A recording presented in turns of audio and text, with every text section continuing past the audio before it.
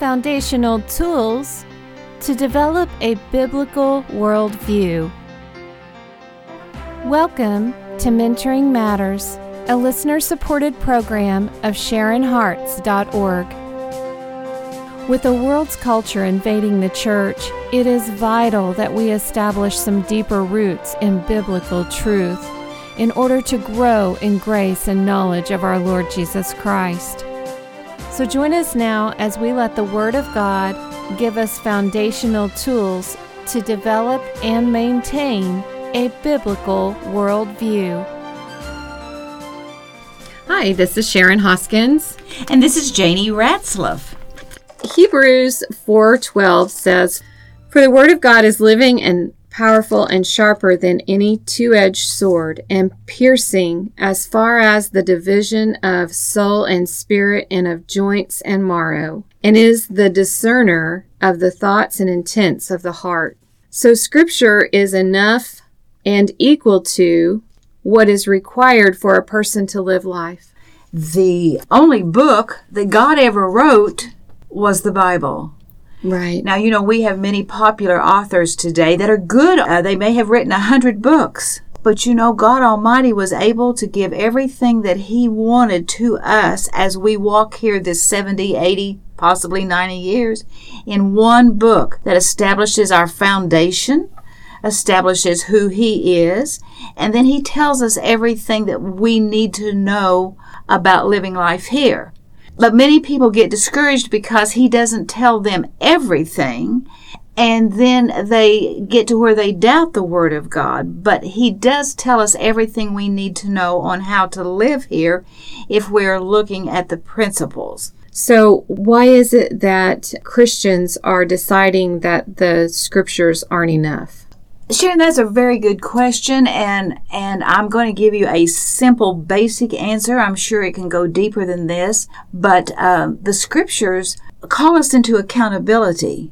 And our culture and our society is saying, no, we want to be our own God. One of the places in the Scripture, it says in Judges 21:25, that everybody did what was right in their own eyes. Mm-hmm. And if that's not a declaration of where we are again today, we are cycling again through history, which many people want us to eliminate, because if we don't have any history, then we can set up our own new history according to the mindset of the enemy rather than the mindset of Christ.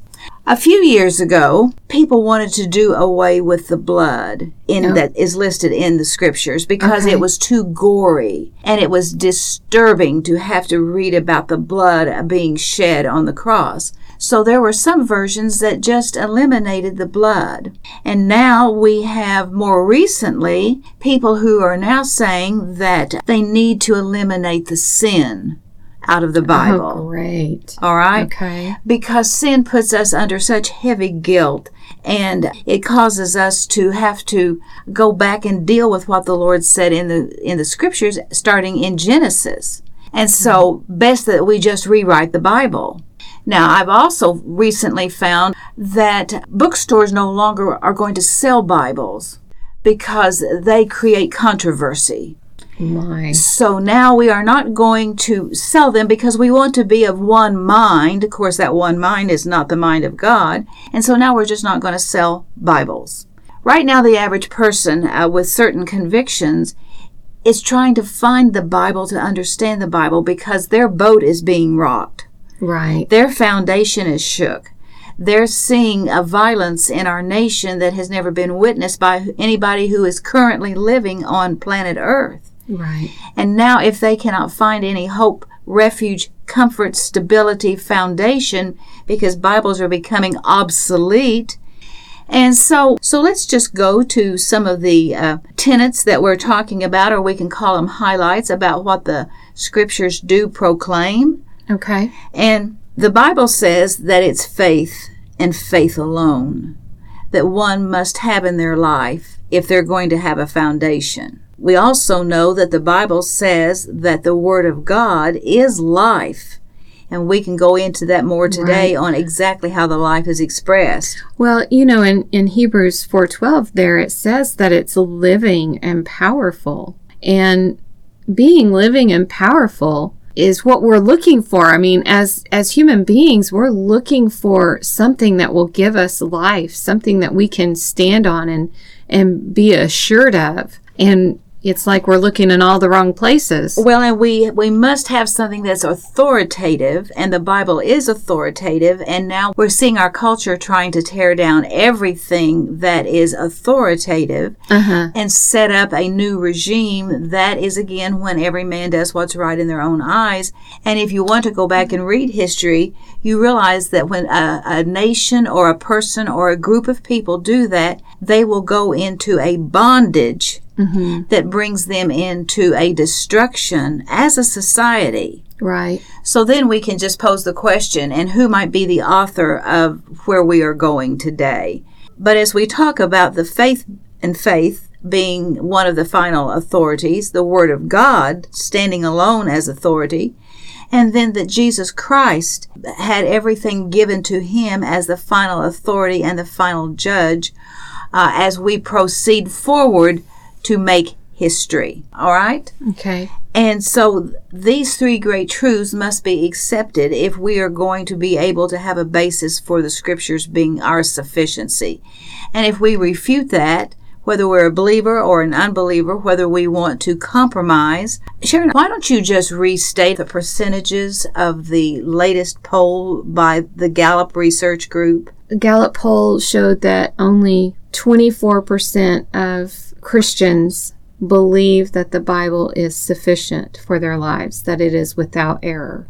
That it has truth, but that it doesn't have all truth. Well, that's the 76% that believe it has truth, but it's just not all truth. Right. There's only 24% that believe the Bible in totality.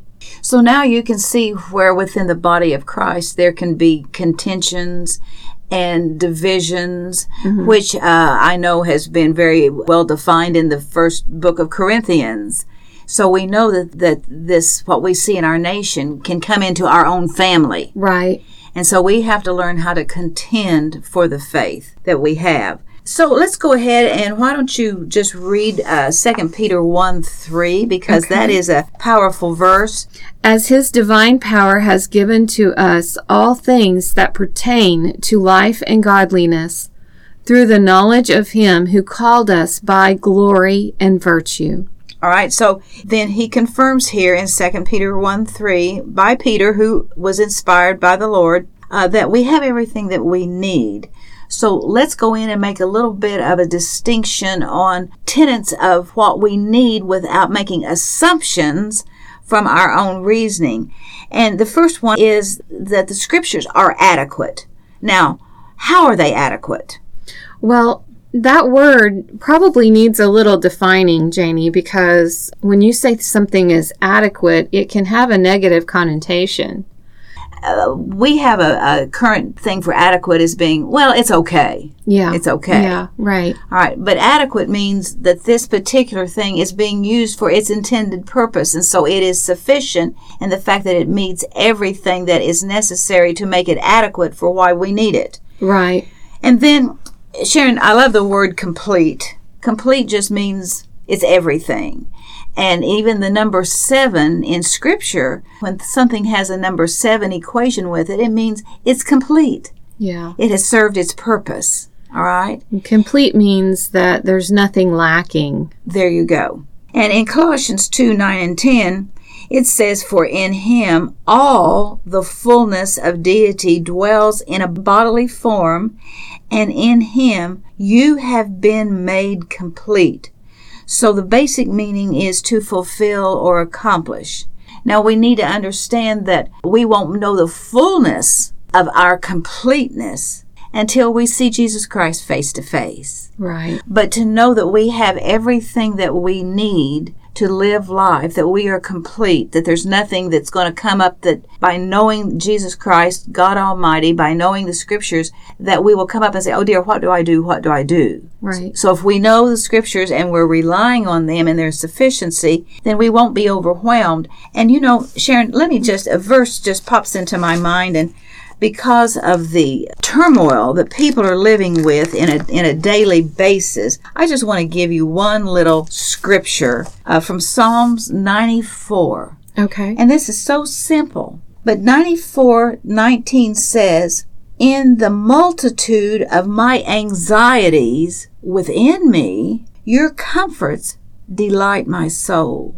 So here is the psalmist talking back to sovereign God and admitting that there's multitude of anxieties of where they're living right now, but the comfort that he could get from knowing what God Almighty had said to him brought comfort to his soul, brought quietness, brought settledness. Maybe somebody's just saying, but you girls aren't talking about what we're up against right now.